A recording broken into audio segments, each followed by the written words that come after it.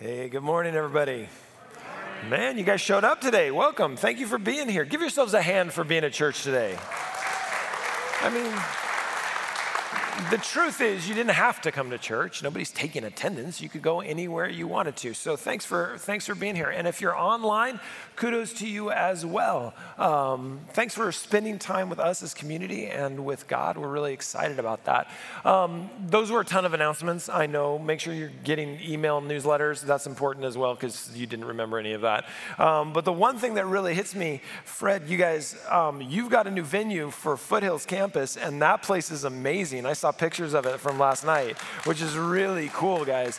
So we've been trying to plant a church down in LA for the last, it feels like forever, for at least almost 3 years now. And I really believe God's starting to line some things up, which is really incredible. And Josh, our campus pastor down there, is doing a phenomenal job. So we're excited. I'm really excited for you guys. So anyway, thanks for being here today. But if you're from LA, go to LA next week because that's going to be a cool place to hang out for sure. Lastly, we're in our 7th week of our witness series. It finishes next week. Pastor Karen will be finishing up this series for us next week, which we're really excited about. I'll be going out to North Carolina to be with Sam and his family with the memorial for his dad, but also to speak at a young adult weekend there that he wasn't able to do. So thanks for giving me the opportunity to do that and support my friend and his family with that. But make sure you don't miss next week because it's going to be phenomenal. And today we are talking about this idea of witness, right? And we've talked about a lot of different things. We've talked about the African witness that comes from the African church that we don't really know as much as we should about. We got to spend time with the Ethiopian last week. And this week we are going to be talking about the witness that comes before the New Testament. We know that all of Scripture speaks of Jesus. And we also know that everything can be a witness. But what we understand is that Scripture has been speaking of Jesus since the very beginning of time. As you know, Scripture begins with, in the beginning. And if you read John, in the beginning was the Word, and the Word was with God, and the Word was God. We understand that Jesus was there in the beginning. But we also understand from creation, Genesis, that in the beginning, the Spirit hovered over the water. We know that the Trinity was present at the very beginning of Scripture and is definitely present at the very end of Scripture as well. And while we're not going to go back and look at all those texts today, obviously, we are going to spend about 7 weeks in the Old Testament, starting in June, in a series called Christophanies, where we see the apocalypse or the unveiling of Jesus in the Old Testament. So this may be a little bit of a foreshadow of that today. But one of the things we recognize is the reason why Jesus shows up in the Old Testament in so many prevalent ways is that it's important if someone is to hear the witness of Jesus or truly just experience Jesus, that soil has to be prepared. Have you ever had someone try to sell you something at your front door? No, that doesn't happen anymore? Or are you better at putting that no solicitor sign up? Because I swear I'm going to do that every time somebody tries to sell me something at my front door, and I always forget. But I cannot stand it when people come to my front door and try and sell me things. One time, we had a vacuum salesman, and I know that sounds like I grew up in the 1950s, but I swear this was when we lived in Loma Linda, probably 2006 or 2007. And this person shows up and has a vacuum and said, "Hi, would you like to hear about my vacuum?" And I'm like, "No." And there's the one time my wife and I disagreed on something. She's like, "Let him come in." I was like, "Really? Okay." So he comes in and he starts telling us about this vacuum cleaner, this $3,600 vacuum cleaner. No dirt is worth that much. My cars are not worth that much. I mean, come on. I'm like, are you crazy? And he's showing us stuff. And one thing you should know about vacuum cleaner salesmen, their vacuum works better when there's dirt. And so, I always bring a little dirt in. But sometime during the conversation, the whole time, I'm like, I'm not going to buy a $3,600 vacuum cleaner. And so I'm saying no. And at one point, my son comes down. He was younger. And the guy goes, "Do you love your son?" And everything in me wants to say no, just to be a punk. But you can't. because your son might hear it, and that's years of therapy. For both of us, probably. So I was like, well, yes, of course. And he's like, if you love your son, you'd make sure he grew up in the cleanest environment possible. I'm like, get out, we're done. And he's like, wait, before I leave, what if I sold it to you for $1,800? I'm like, so how much is it? Is it $3,600 or $1,800? He's like, yes. I'm like, is it $600? He's like, maybe. I'm like, get out of my house. You know, part of the problem was this. I didn't know this dude. I had no clue who this person was. He's in my house. He's now trying to sell me something and making assumptions about me. Like, he did not prepare the soil correctly. I was not going to buy from him. Now, if somebody that I know says, hey, I got the best vacuum imaginable, I'd be like, tell me more. Because I'm actually kind of into vacuums. I'm not into vacuums, but I do like a clean house, right? It's different when you've been prepared. It's different when you know somebody. It's different when you've earned the right to speak something into somebody's life. This vacuum cleaner salesman had not. But see, what Scripture has been doing, Scripture had been preparing Israel to recognize Jesus.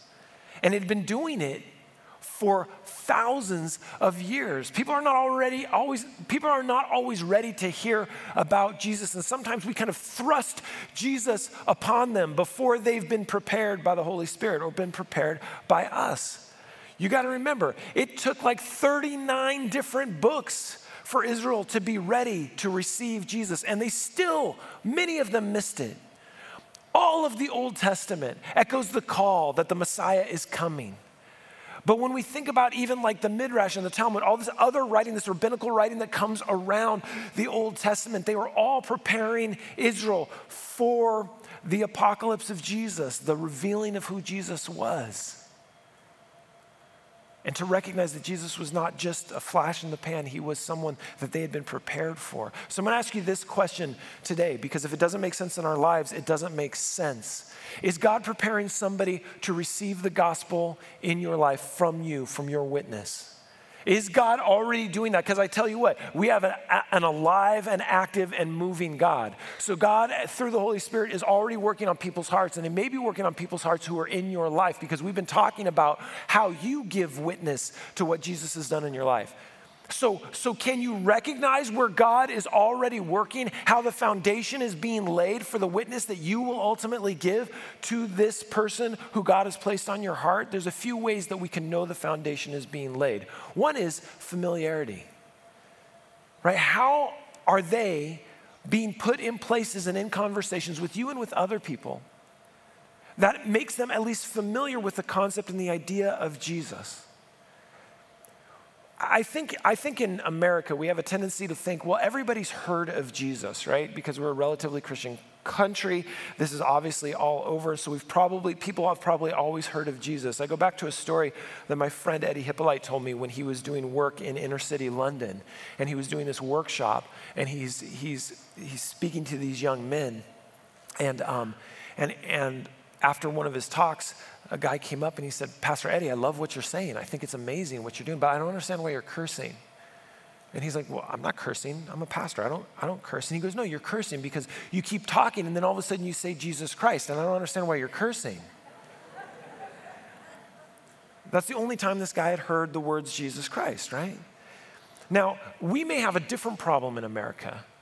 The problem that we might have in America is that the name of Jesus Christ has been so abused for so many reasons that when people hear it, they have a tendency to step away because it's been used for many nefarious means rather than as salvation of humankind and as a unifying factor.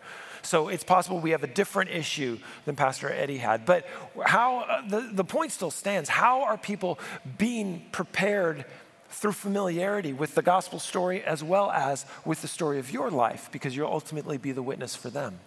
The second way that foundation is laid through the Holy Spirit is proximity. Like you'll find yourself hanging out with people you didn't necessarily plan on hanging out with. Like maybe you're doing a job and you get a project and you're in a project with somebody that God has placed on your heart and you didn't necessarily mean for it to happen, but now you're with that person. What places do these people find themselves in where they can hear kind of the gospel? We've talked about divine appointments. How is God working those divine appointments in your life to be a witness to them and to help prepare the soil? Before you ever get to a gospel presentation, if we call it that, how are you being part of the preparation of the soil for these people? And then, and I mentioned this last week, there's familiarity, there's proximity, but then there's this idea of curiosity, right? What is leading these people to be more curious about the gospel and about maybe the way that you live your life or the way that you live your life? Now, there's things that happen when people become curious. First of all, and it's simple, they ask questions, right? They ask questions about your faith, about your life, about your lifestyle, about why you make the choices that you're making. Not necessarily because they're ready at that point to hear the gospel, but they are kind of confused as to why you'd eat this, not that, or think this, not that, or do this on this day, not that. The second way we know that they're becoming curious is that they have a tendency to linger around a little bit. Even though you've given answers to those questions, they don't seem to leave. They want to stay after you have lunch and hang out just a little bit more because there's something that they need to hear, and they hope that it comes from you. Even if they don't ask other questions, they don't leave. And then thirdly, they have a tendency to be available and they're waiting for you to give them an invitation, whether it's to church, whether it's to coffee on Friday morning here at the church, or whether it's just an opportunity to hang out together for more questions, for more curiosity, for more opportunity to have this conversation. And the reason why we know that this process is important is because we have the Old Testament that was preparing people to build into them a curiosity of who Jesus was. How did Scripture prepare people for Christ? And it's all over the Old Testament. Like I said, we're not going to spend a lot of time in the Old Testament today because that's a series coming up. But let's go to a seemingly random book, right? It's not random, but Malachi. Let's go to Malachi. You know, Malachi. You've all read it. Probably this week. Now Malachi, you don't go to Malachi that often. You don't wake up in the morning and think, Malachi, that's what I need today. You do that with Psalms sometimes, right? You're like, I just need to hear a word from God, something beautiful, something that could be a song. Nobody thinks that about Malachi. I don't even know Malachi thought that about Malachi. But it says something like this: the Lord of heaven's armies says, the day of judgment is coming, burning like a furnace. On that day, the arrogant and the wicked will be burned up like the straw. They will be consumed, roots, branches, and all. And I know what you're thinking. You're thinking, this doesn't sound very Jesus-y, right? But stick with me. He continues, but for you who fear my name, the Son of Righteousness will rise with healing in his wings, and you'll go free, leaping with joy like calves let out to pasture. If you've never seen video of cows or horses or little goats running out to pasture, you don't know what this means. But this afternoon, when you YouTube it, and I said this afternoon, not in church, but this afternoon, when you YouTube it, you will have the joy of watching a calf run out into the pasture and watch it like kick its legs up. And you know, I wouldn't call them spry necessarily, but they are super excited to be going out to pasture. So you'll understand this. In the midst of what is clearly a statement about judgment, we see an incredible bit of hope laid in to the text. On the day when I act, you will tread upon the wicked as if they were dust under your feet, says the Lord of heaven's army. Now, in the Old Testament, we do need to understand, often the foreshadowing comes in the context of judgment. And it's so easy for us because we have a tendency to be so concerned about judgment, which, by the way, is us forgetting how complete the salvation of Jesus is.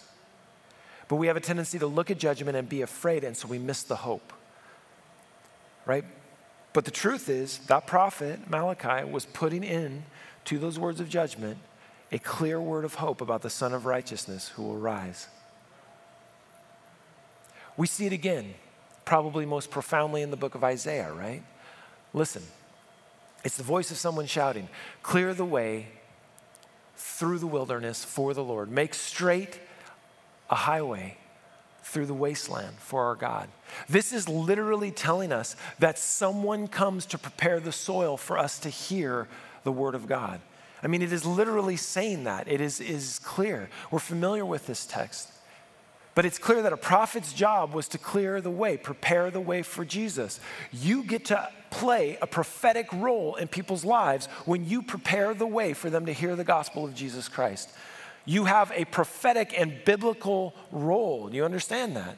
That's an incredible call to an incredible lineage of prophets who laid the foundation, who prepared the soil for people to understand and see who Jesus is. But we know this. Many who saw Jesus did not recognize Jesus. And that's what happens when Jesus is thrust upon you too quickly. You may recognize that this is somebody who's important. This is somebody who has some sort of historical significance. Clearly, churches seem to like him. But if you just see Jesus and you don't recognize who Jesus really is, then the soil was not quite prepared in the way that it should have been. And we know that John the Baptist did this in the New Testament, right? In the great prophetic tradition, John the Baptist was the one to clear the way for Jesus. In those days, it says in Matthew 3, John the Baptist came to the Judean wilderness and began preaching in the prophetic tradition, right? Out in the wilderness, because prophets love the wilderness. He says, repent of your sins, turn to God, for the kingdom of heaven is near. Simple message. But remember, he's preparing people's hearts and people's characters, because your character has to be prepared to see and meet and recognize Jesus as well. It's really hard to see Jesus when you're arrogant. It's really hard to see Jesus when you're prideful.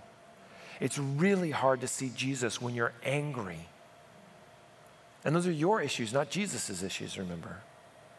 So our characters have to be prepared as well. You know, later Jesus picks up on this kingdom of heaven is near language when he's talking to the woman at the well.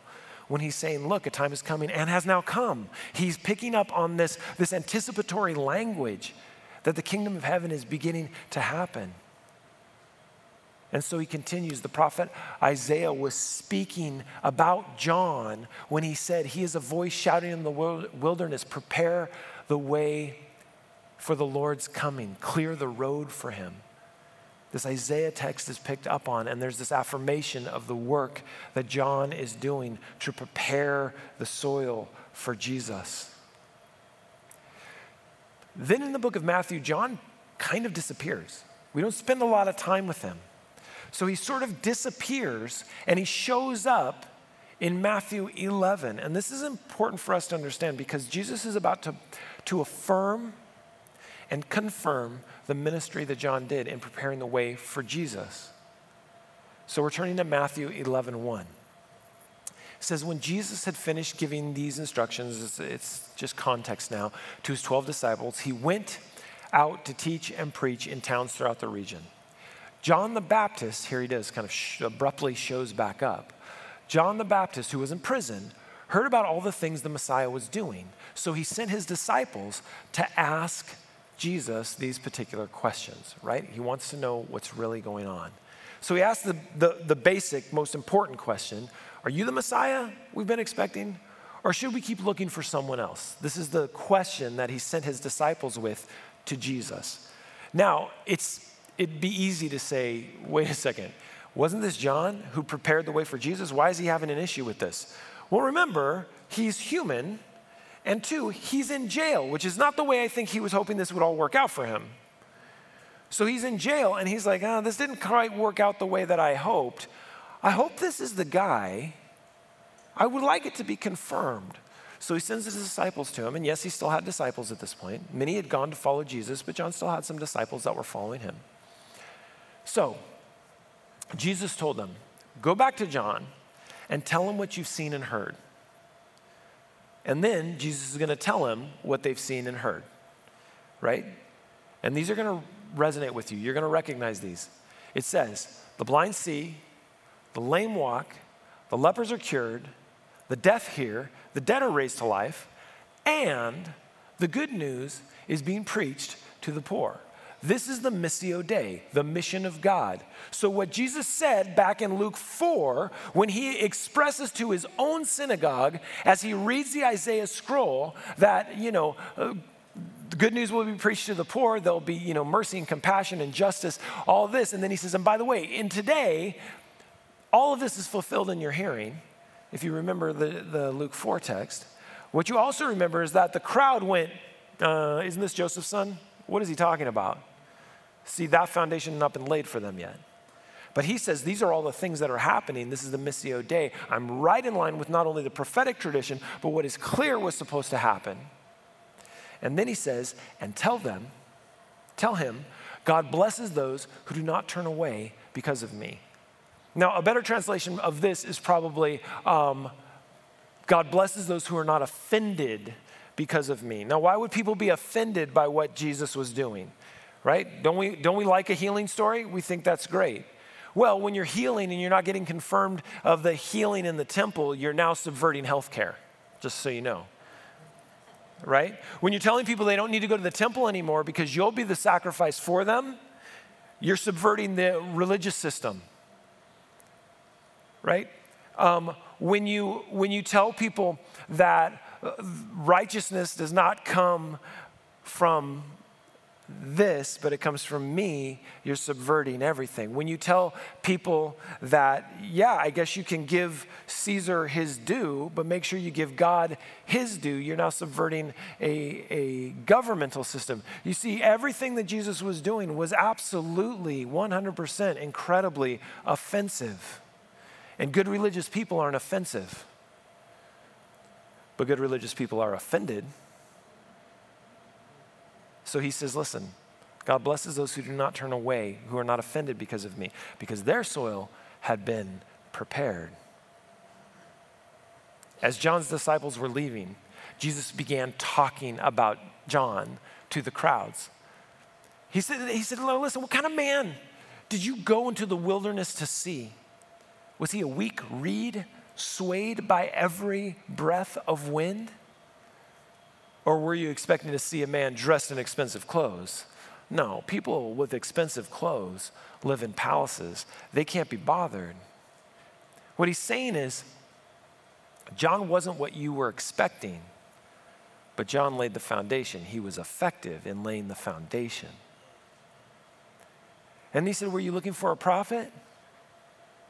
Yes. And he is more than a prophet. Now that's offensive words, because in their tradition, nothing's really more important than a prophet, right? You've got the patriarchs, you've got Moses, right? You've got Noah, you've got these patriarchs, these amazing patriarchs. But in that tradition, in the Jewish tradition at the time, being connected to a prophet is incredible. It's better, it's bigger than a rabbi, right? And so he says, were you looking for a prophet? Yeah, you were. And you got one, but you also got more than a prophet. So what is more than a prophet? What Jesus was doing is he was bestowing the highest honor on John, and then he's saying, and there's one more. Like it goes one level higher. And John is getting those accolades of being more than a prophet. And he says, why? Because John is the man to who the scriptures refer when they say, look, I'm sending a messenger ahead of you, and he will prepare your way before you. He quotes Isaiah again and shows them who John is and affirming what his ministry was. I tell you the truth. All who have ever lived, of all who have ever lived, none is greater than John the Baptist. That's a massive affirmation. But then he says, but even the least person in the kingdom of heaven is greater than who John is. Jesus was brilliant here. He's affirming their belief in who John was, affirming their belief in him because John prepared the way for him, and then gave them status in the kingdom of God. Saying it's a wise choice because even though he was more than a prophet, the least of you is more than him because you've now been entered into the kingdom of God because you've accepted the gospel and because you've accepted who Jesus is. That's laying a great foundation. And from the time John the Baptist began preaching until now, the kingdom of heaven has been forcefully advancing, and violent people are attacking it. He says, listen, you can't stop the progress that John made in preparation, regardless of those who fight against it. Because in the world, there will always be people who misrepresent the gospel. There will always be people who are messing up the soil that God has been working on. And you will experience that as you prepare to give your witness to somebody else, because they will be distracted by all the other voices that say, no, this is what God is. No, this is what Jesus wants. No, this is what it is. And all the political ideologies and all the religious fanaticism, all this stuff that gets in the way of just a pure, simple understanding of the gospel, which is Jesus loves you so much that he died for you.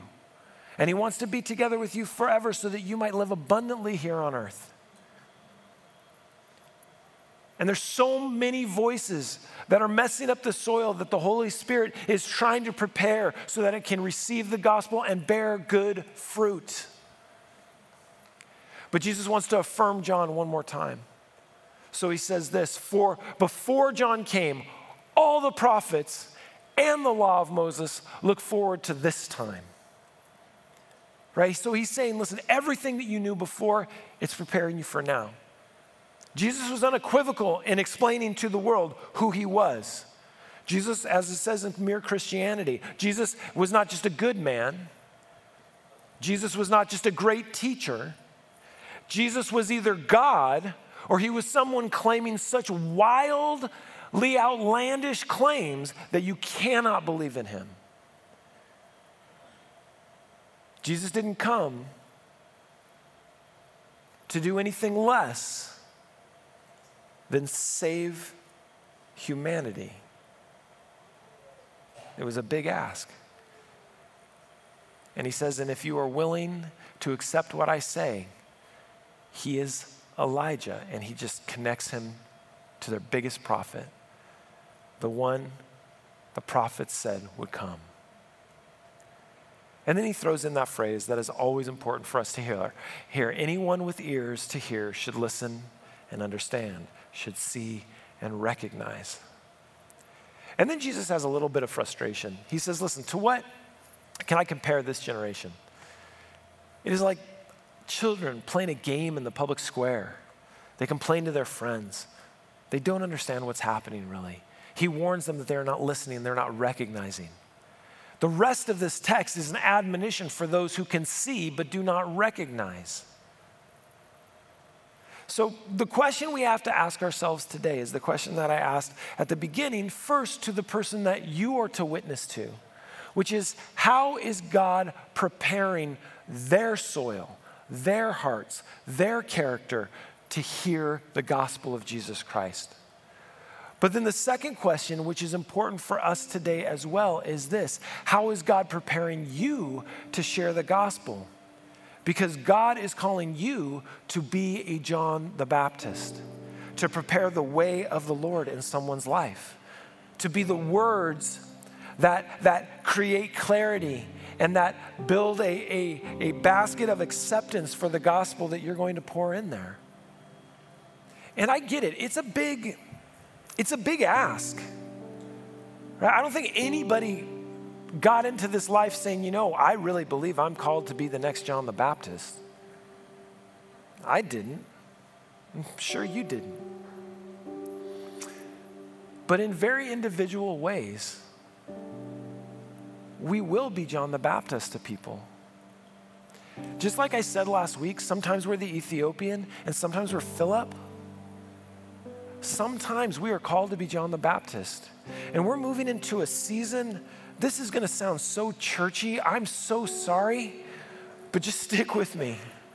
We're going to be moving into a season of harvesting. I can't even believe I'm saying this.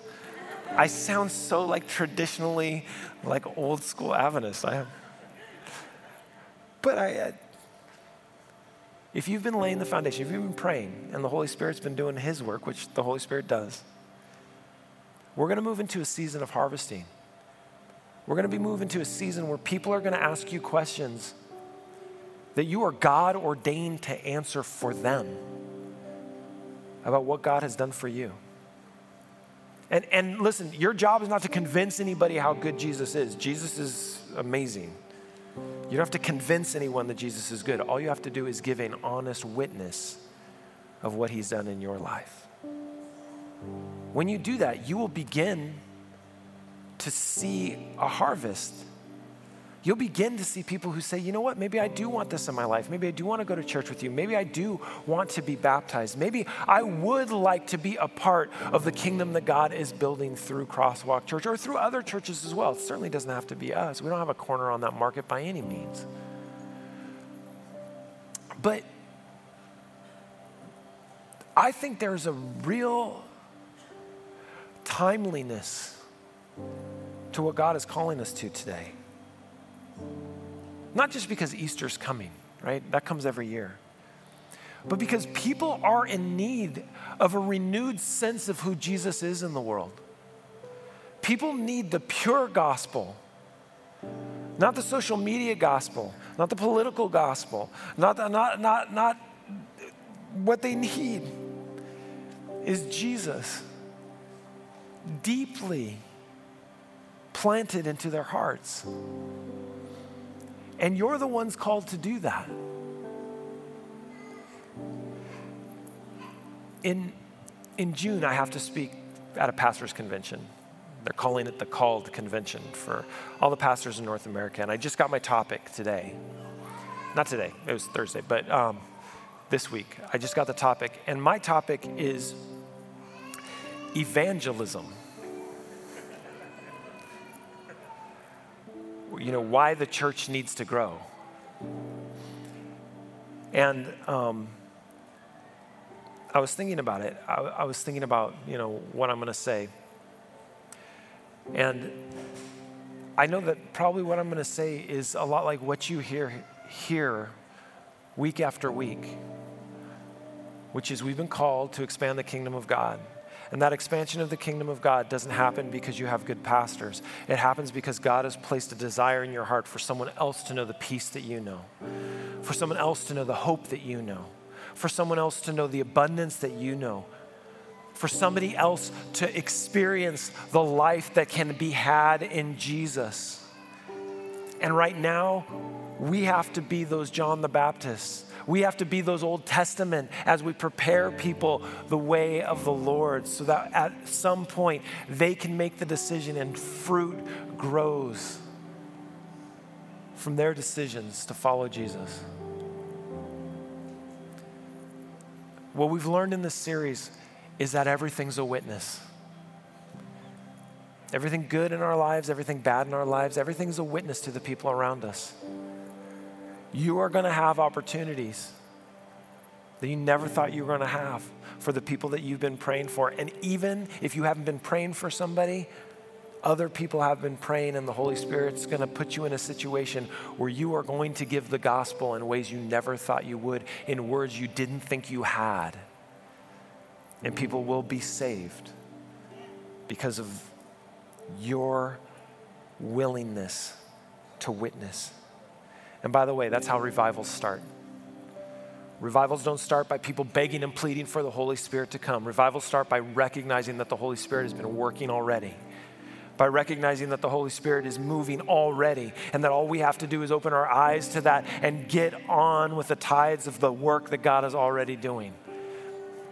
And so if you want to see revival, because I want to see revival, if you want to see revival, just be available to witness and let the Holy Spirit do the rest. Let's bow our heads. Heavenly Father, Lord, we ask for a revival, the beginnings of a revival. I'm not sure we're ready for a full-blown revival yet, Lord, but let us be those people that help lay that foundation, be those people who help create the opportunities for you to be seen and for you to be recognized. Lord, give us ears to hear, give us eyes to see, and Lord, may we be those John the Baptist when you need us to be, that are connected to those Elijahs, that are connected to those patriarchs, that are the whole of the Old Testament screaming out as a witness to you. And Lord, may we recognize what you did while you were here. Healing, compassion, mercy, justice, all so that the kingdom of heaven can grow and that people can live the lives that we were supposed to live when you created us, fully connected to you and fully connected to one another. We pray this in your holy name, the name of Jesus today, Lord. Amen. Stand and worship with us one more time.